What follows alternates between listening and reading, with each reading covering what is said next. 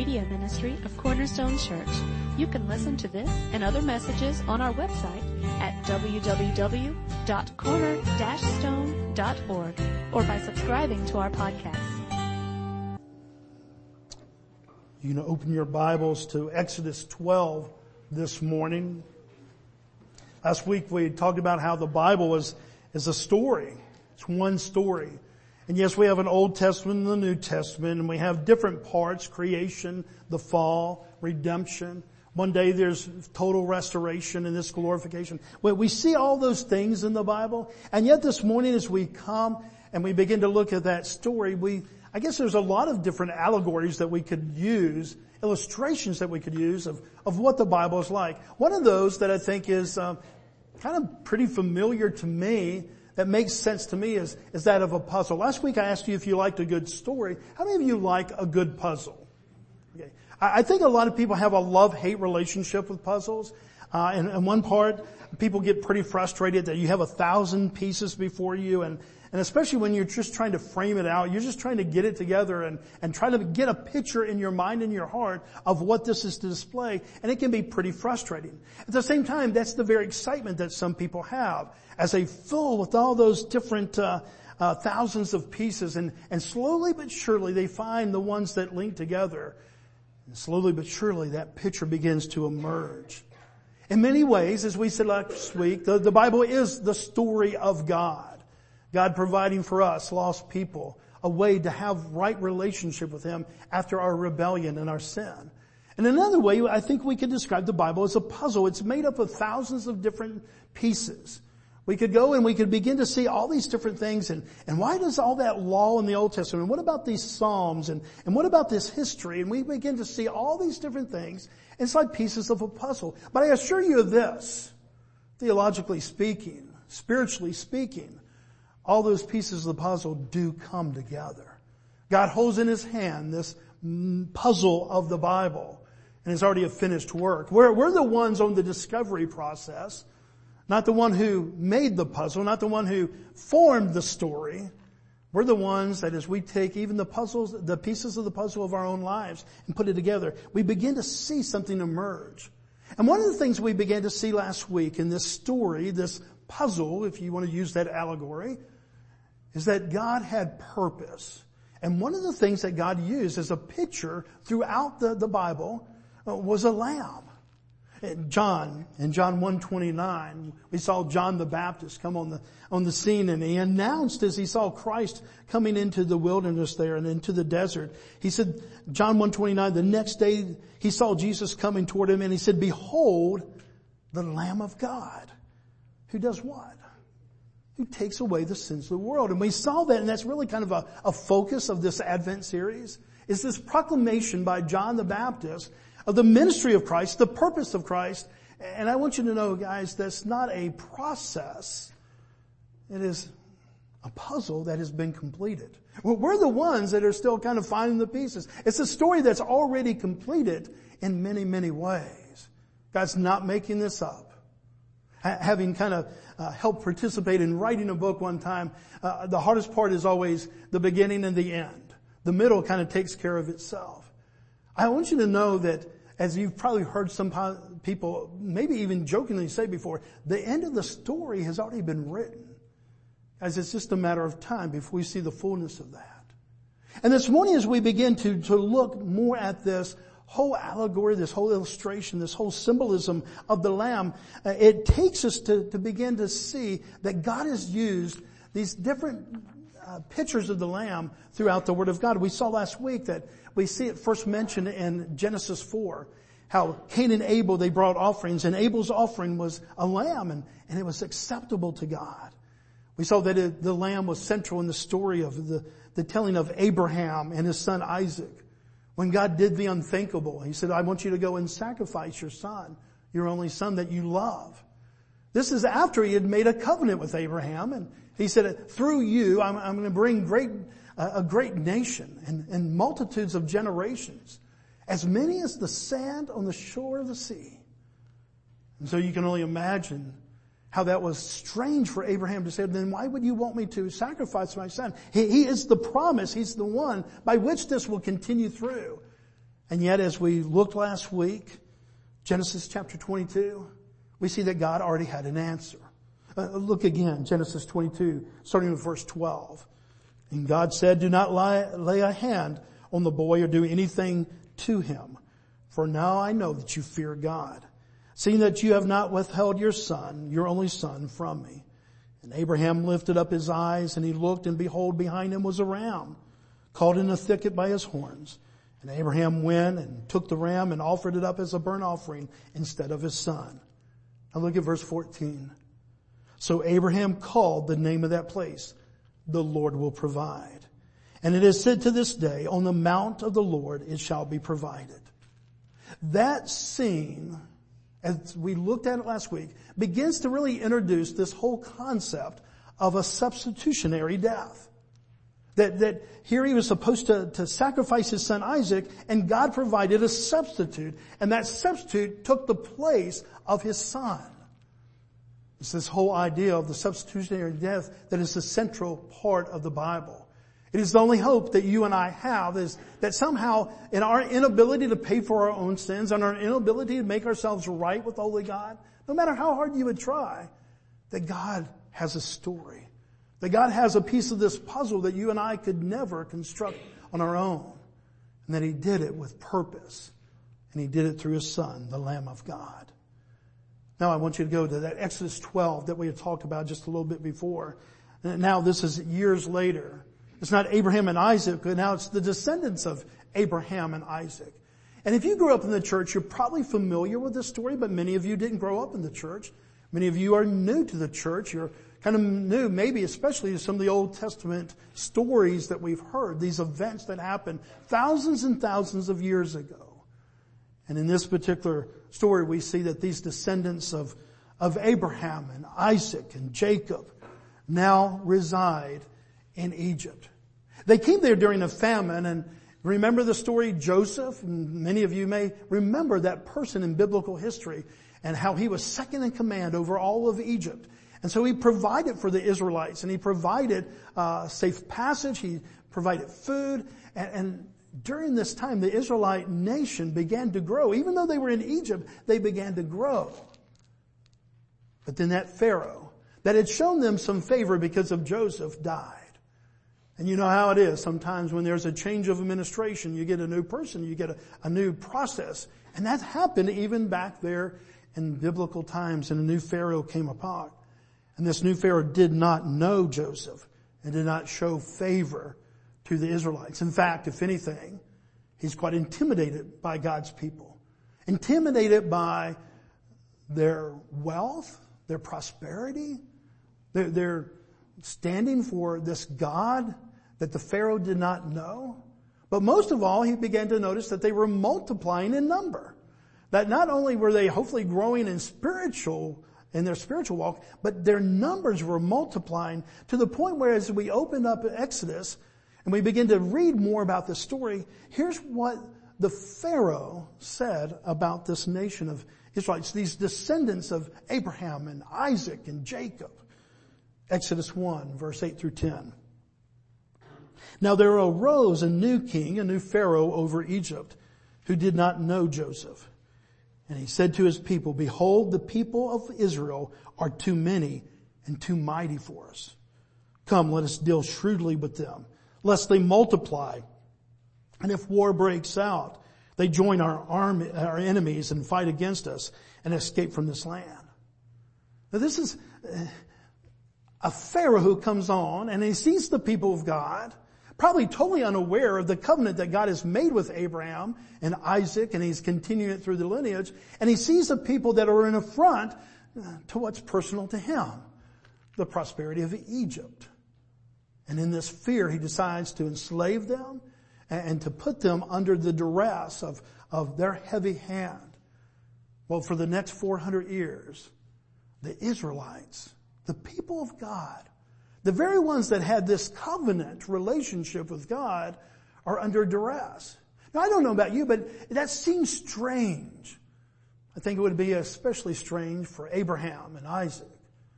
Because mostly, wouldn't you think that when Abraham was given this covenant, when God made covenant with Abraham, that he was going to have this big nation and a multitude of generations?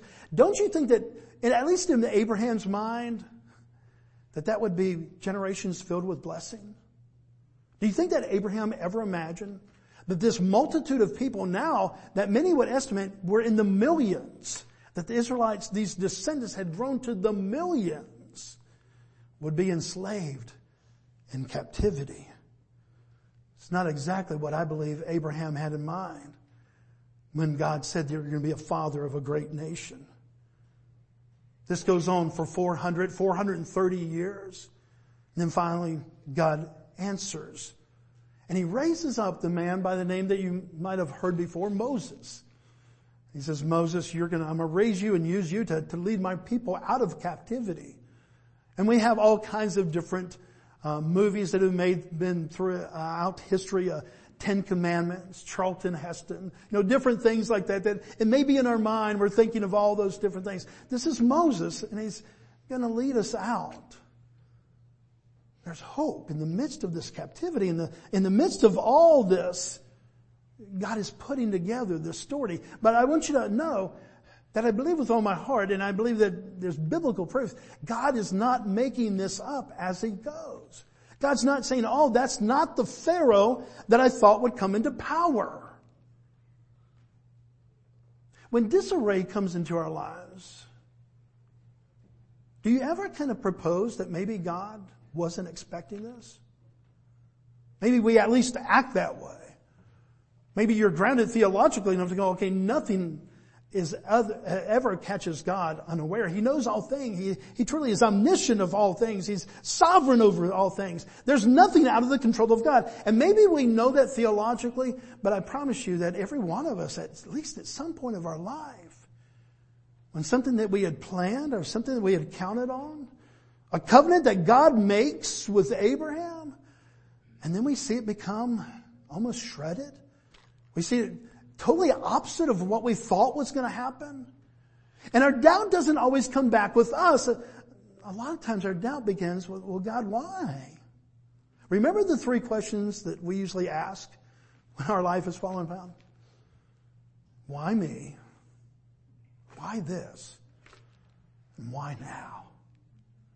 In some form or fashion, every one of us have asked that. And when we've asked that, most of the time, whether we are looking to the heavens or not, we're really asking that, kind of contemplating that, to this God of promise. Because we're going, okay, this is not what I expected from your promise.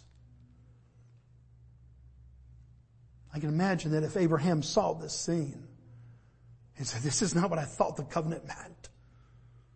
This is a blessing, God, that now my ancestors have grown to the millions, and yet you've placed them in captivity. You've put them as servants to this nation of Egypt. Not for a generation or two, but for many generations. 430 years. And yet God has a plan. This reluctant leader, Moses, God instructs him to go to the Pharaoh and demand that the people of Israel be let go. Well, you can only imagine what the Pharaoh said to that.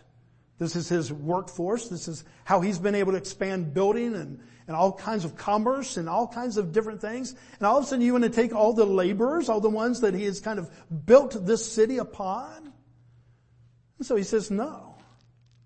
And Moses comes back under the instruction of God and says, okay, God's going to judge you for this. And God begins a series of plagues that he brings upon the people of Egypt. Oh, those plagues I guess we would consider them weird, but I think we would also consider them plaguing. Like one is frogs. I'm not talking about 2 or 3 frogs. I'm not talking about 2 or 3,000 frogs. I'm not talking about 2 or 300,000 frogs. We're talking about frogs everywhere you went. When you open up a drawer, there's full of frogs. When you open up the cupboard, the fridge, whatever it was, everywhere you look, there's frogs. And that was just one of the 10 different plagues. There were locusts. There was disease. The people, their bodies began to break out in boils. The uncomfort of that. All of this because of God's judgment upon sin and famine, fleas and gnats. If you've ever been south of like Macon, the gnat line, and you go, man, there's gnats down here. Nothing compared to the plague of the gnats that came upon all of Egypt. And God continues to do this, and every time that this happens, the Pharaoh kind of reacts in a way like, okay, then I'm going to let your people go. And God would stop the plague, and Pharaoh would change his mind. This happens over and over again through the first 9 plagues. And then we begin to see that a 10th and a final plague is proposed by God. That he's going to bring the plague of all plagues that will get to the heart of both Egypt and the Pharaoh. This plague would be the death of the firstborn. Look in Exodus chapter 11 verse 5. And every firstborn in the land of Egypt shall die, from the firstborn of the Pharaoh who sits on his throne, even to the firstborn of the slave girl who is behind the handmill, and all the firstborn of the cattle. This 10th plague is God's judgment on sin, and unlike other times when the people of Israel kind of were protected from that and it didn't really come into their area, this time it's going to be over all the land. It's a judgment of sin. Were the Israelites sinners? They were. They were God's chosen people, but they were sinners. In fact, you can go in other parts of the Bible and it says that even during this time, this 430 years, they had kind of many times succumbed to worshiping the idols of the Egyptians. And yet we see that, wouldn't it be just natural for God to bring plagues to people that were not considered his, but that he would protect his own people? And in this 10th plague, guys, it's a pronouncement of judgment of sin across all the land of Egypt. And where are the Israelites at this time? In the land of Egypt. And you might say, well, Pastor, I think you're getting the story wrong because doesn't he kind of, protect them and provide for them? Yes, he does. But this is the first of all the different plagues that was pronounced upon all of them. And what they deserved was the exact same thing as the Egyptians. See, one of the things that we sometimes think in our minds, and I think a lot of the rest of the world thinks this, that Christians think about themselves, that we're just better than everybody else. Have you ever had somebody tell you that was a non-believer, maybe somebody outside the faith, and, well, you Christians, you just think you're better than everybody else? Because the biblical truth is that we're not better than anybody else. Israel was God's people, God's chosen people. God had made covenant with Abraham, but they were not better in the sense of holiness than all the people in Egypt. God's pronouncement of sin would be over all the land of Egypt. It's a really important part of this story that we have to recognize. Because if we think that God is just the God that's always going to protect his people from all the judgments, then we kind of get a wrong picture of God. We get a God who is not only picked a favorite, but then he just doesn't carry out justice to even those favorites. But in my life, don't you want a God that picks out his favorites? I mean, honestly, humanly speaking, don't you want a God who says, okay, calamity go to these people because they're evil. But they're less evil, so I'm going to bring good things to them. At most, that would be the case that sometimes we might be able to make. It's not that we're absent of evil, but maybe, hopefully, you hear this morning, you're less evil than maybe some other people that don't follow God. That would be the highest claim that we would make. And yet, in the midst of that, here's what we have, guys. That description of sinner, that description of evil would still be upon us. I told somebody this morning that, in all these years, talking to thousands of folks, there's a lot of people that would disagree with biblical truth. There's a lot of people that don't believe in a God at all or the God of the Bible. But one thing I've never come across in all these years is somebody that would say, I'm perfect. That's one thing I've never had even a single person ever to say. This morning as we begin to look at this, let's understand that God brings this 10th plague to all the people in Egypt. So let's be really careful that at this point that the Israelites, if we're going to see that God does spare them, but it's not because they were better. He spares them because He provides a way for them to be spared. Such an important point, especially in the light of what we're looking forward to if this is a pre-picture of Christ. Look at verse 3 of chapter 12. What is this way that the people of God, Abraham's descendants that He's made covenant with? What way is He going to spare judgment of sin? It's a lamb. And I don't know about you, but I don't know that would have been the first thing that came to my mind. And yet it was exactly the plan of God. Verse 3, tell all the congregation of Israel that on the 10th day of this month, every man shall take a lamb according to their father's houses, a lamb for a household. And then He begins to describe this lamb, verses 5 and 6. Your lamb shall be without blemish, a male, a year old. You may take it from the sheep or from the goats, and you shall keep it until the 14th day of this month, when the whole assembly of the congregation of Israel shall kill their lambs at twilight. He said, I want you to take a lamb. He describes it to be a lamb without blemish. And I want you to examine this lamb for 14 days and make sure it's without blemish. And then on the night that I will tell you, I want you collectively, the whole nation of Israel, I want you to take the life of this lamb, kill this lamb. And then they were to do something with the blood of this lamb. Look at verse 7. Then they shall take some of the blood and put it on the 2 doorposts and the lintel of the houses in which they eat. Can we show that picture? Probably looks something like that. I don't know if they understood, if they made connection. We make connection today because maybe we've heard this story, or maybe because in light of Christ and knowing that this was a pre-picture of Christ, we kind of make sense of this. That there's blood on the doorpost and the lintel over the top. What happens that night? God's plan comes into being, and do the Israelites deserve the same judgment that Egypt does? Yes. Because maybe they're less evil, if we want to use that term.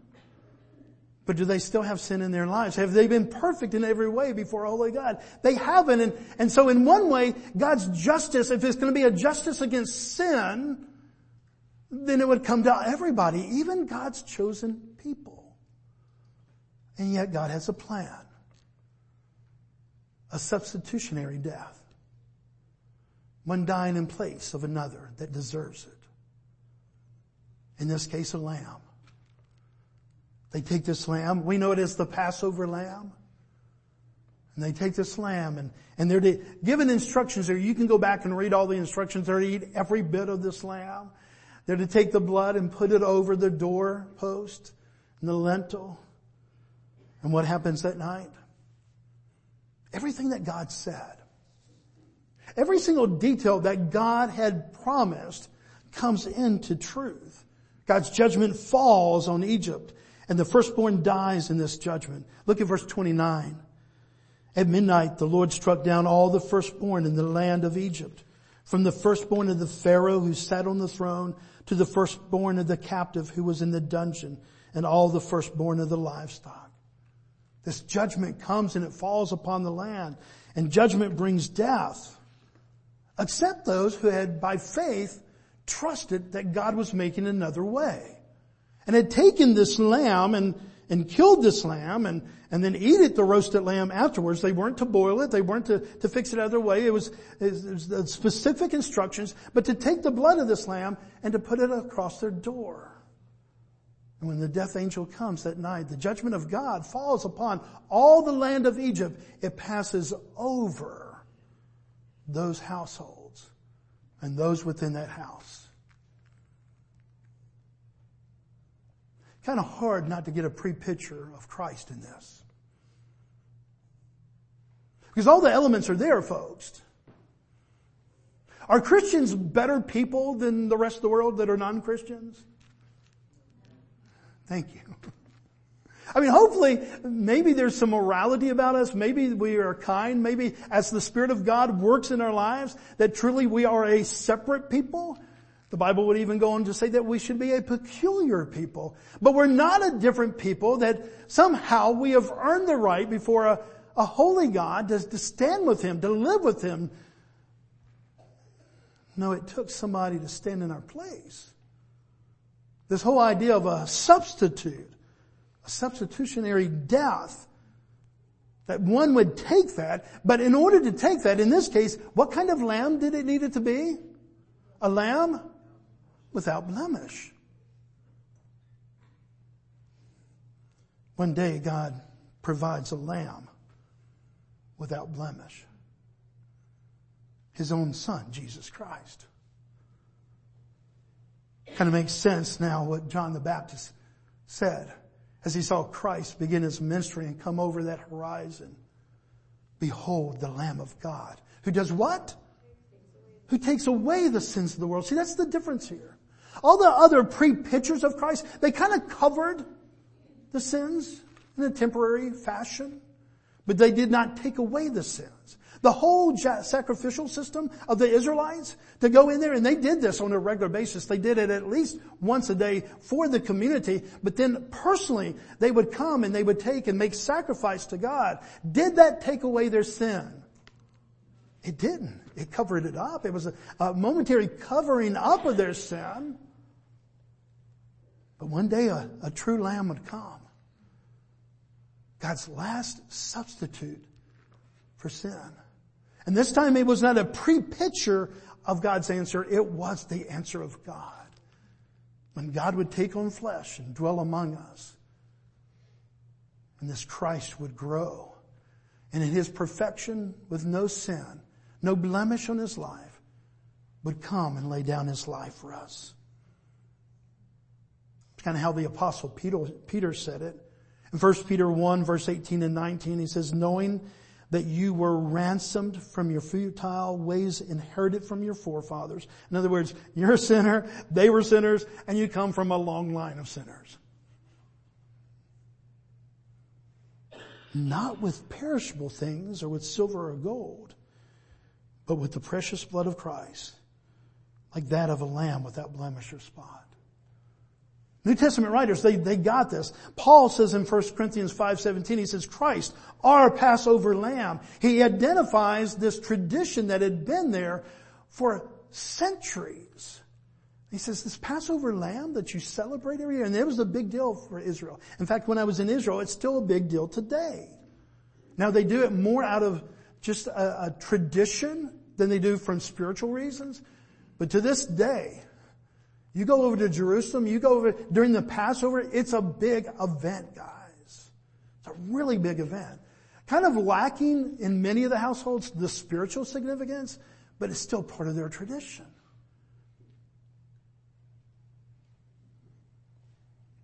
The lamb that would free us from the bondage of sin. Just as the Israelites were freed from the bondage and the slavery to the Egyptians. The lamb that would one day welcome us to our promised land. In the same way that as they began to get out of Egypt, God had promised them a promised land. A land filled with milk and honey in description. In the same way, this lamb that John the Baptist spoke about frees us from our bondage and our enslavement to sin. Doesn't mean that you're going to stop sinning. Had the opportunity the other day to talk to a young man in our church. And he says, okay, if I'm saved, if I'm a Christian, what about if I keep on sinning? I said, well, unfortunately, we're going to keep on sinning in this life. Hopefully a lot less, and hopefully we're going to hate evil and sinfulness more and more, and we're going to have a more and more holy life, but we're still going to mess up. Is that correct? But our sin has been paid for. It's not just been covered. It's been taken away. The Old Testament says as far as the east is from the west, has God removed our sins from us. My familiar verse that I give you all the time in 2 Corinthians 5:21, that all of our sins, that is for Christians who by faith have put their faith and trust in this Lamb of God, have been taken and placed on Him, and all of His righteousness imputed to us. That's your position before a holy God today, guys.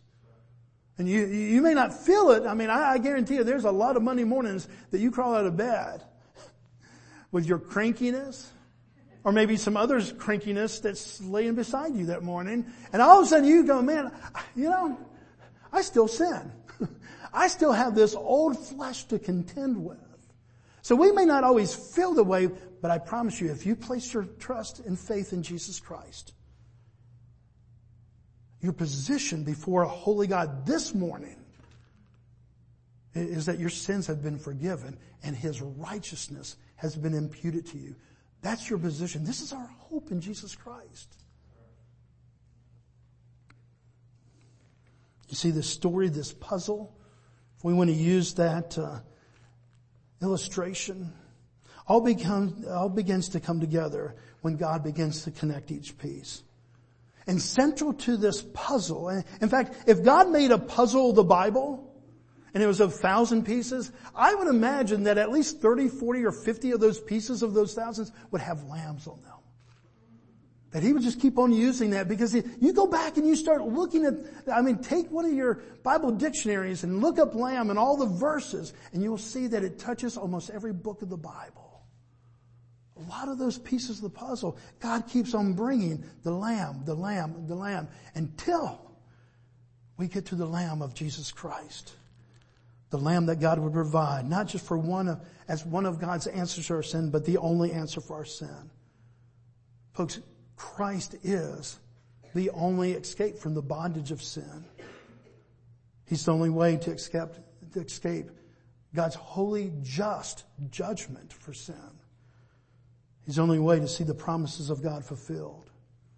Truly, if the Bible were a puzzle and we were putting it together, this lamb would be there before us. And then the final picture would show the lamb central to all of these things. And you know what really overwhelms me about all this? This plan for God to provide a lamb, this promise of Christ, was not an afterthought. But the Bible tells us before the foundation of the world. Remember what we just saw there in 1 Peter 18 and 19? Look at verse 20. Whom He foreknew before the foundation of the world, but was made manifest in the last times for the sake of you. A God who's making up things as He goes and kind of scribbles in some details and some other notes, or a God who has one story, one puzzle, and all the pieces are there, but we're the beneficiaries of just seeing a couple pieces at the time come together. The God of the Bible, the true God, is the God who's already written this story.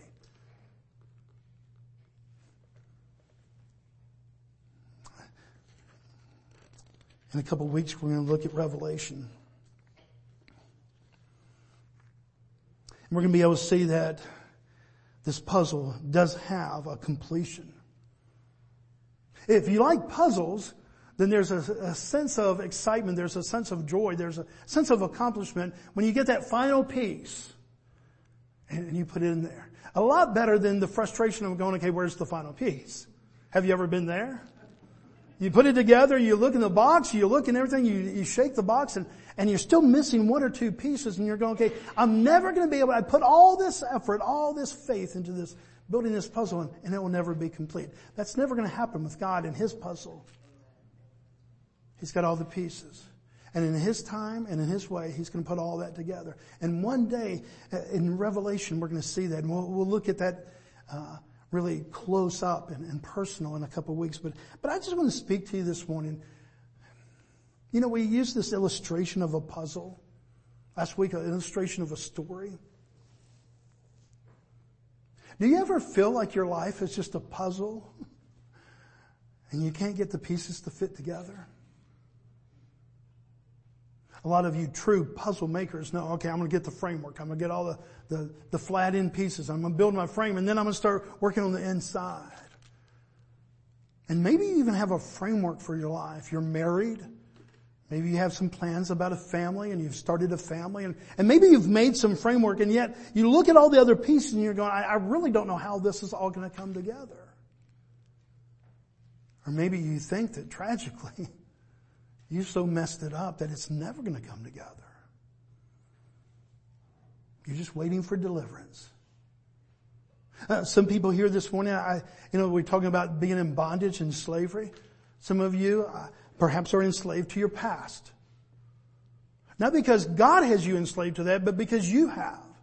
And you're going, because I did this or this or this, I'll never be able to fulfill this, God's call upon my life. It's just another form of slavery, another form of bondage. God's answer to that? The Lamb of God. The most amazing thing to me about this biblical story, this substitutionary death, is not only do I get God, but I get the fullness of God and His plan for my life. Oh, because I did the right thing at 13 and 15 and 17 and 21. Lord knows not 21. And 25 and 31. No, because God has a plan for my life. And as much as I've tried to take those puzzle pieces and I've tried to throw them away or some are kept from me, God in His mercy and His grace, the great puzzle maker, has a hope and a future for you. Let me give you just a little bit of revelation. This final picture, when all the pieces of the puzzle will come together. We'll look at it in a couple weeks.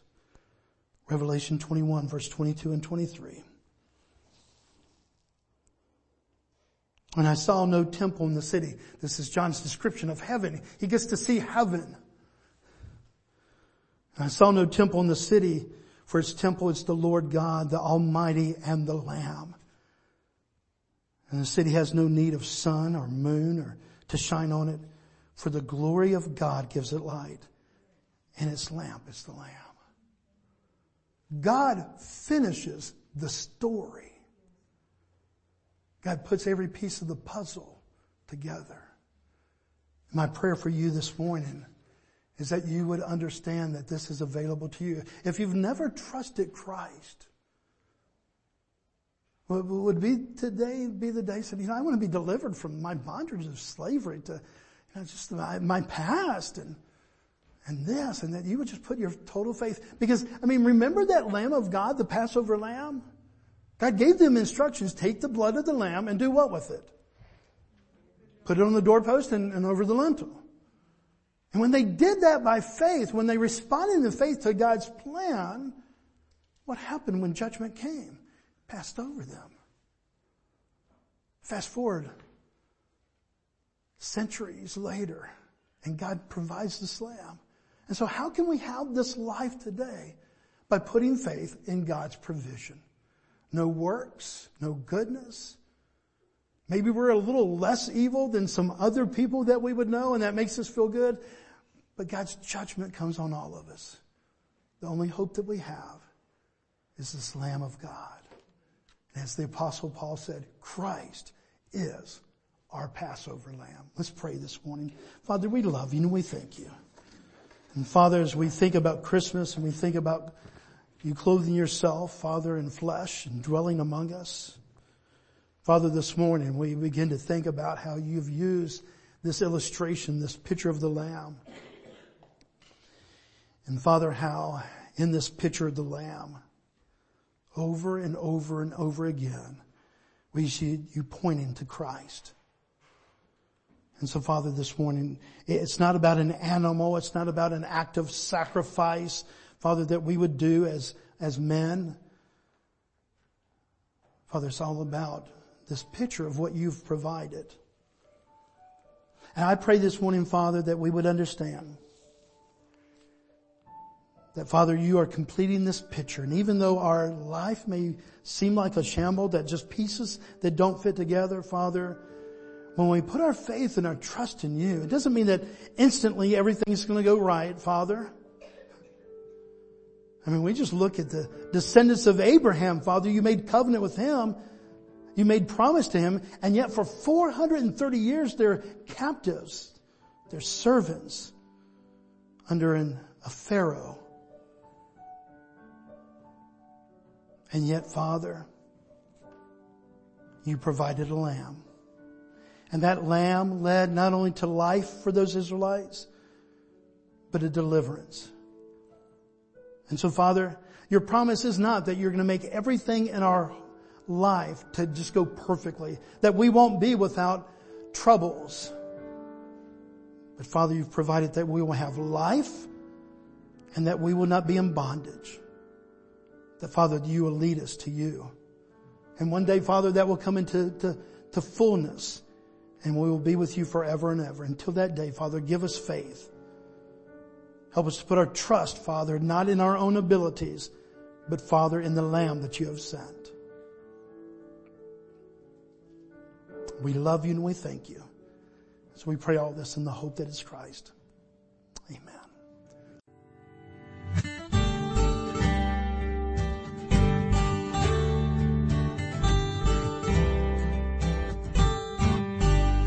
Thank you for listening today. We hope this message was a blessing to you.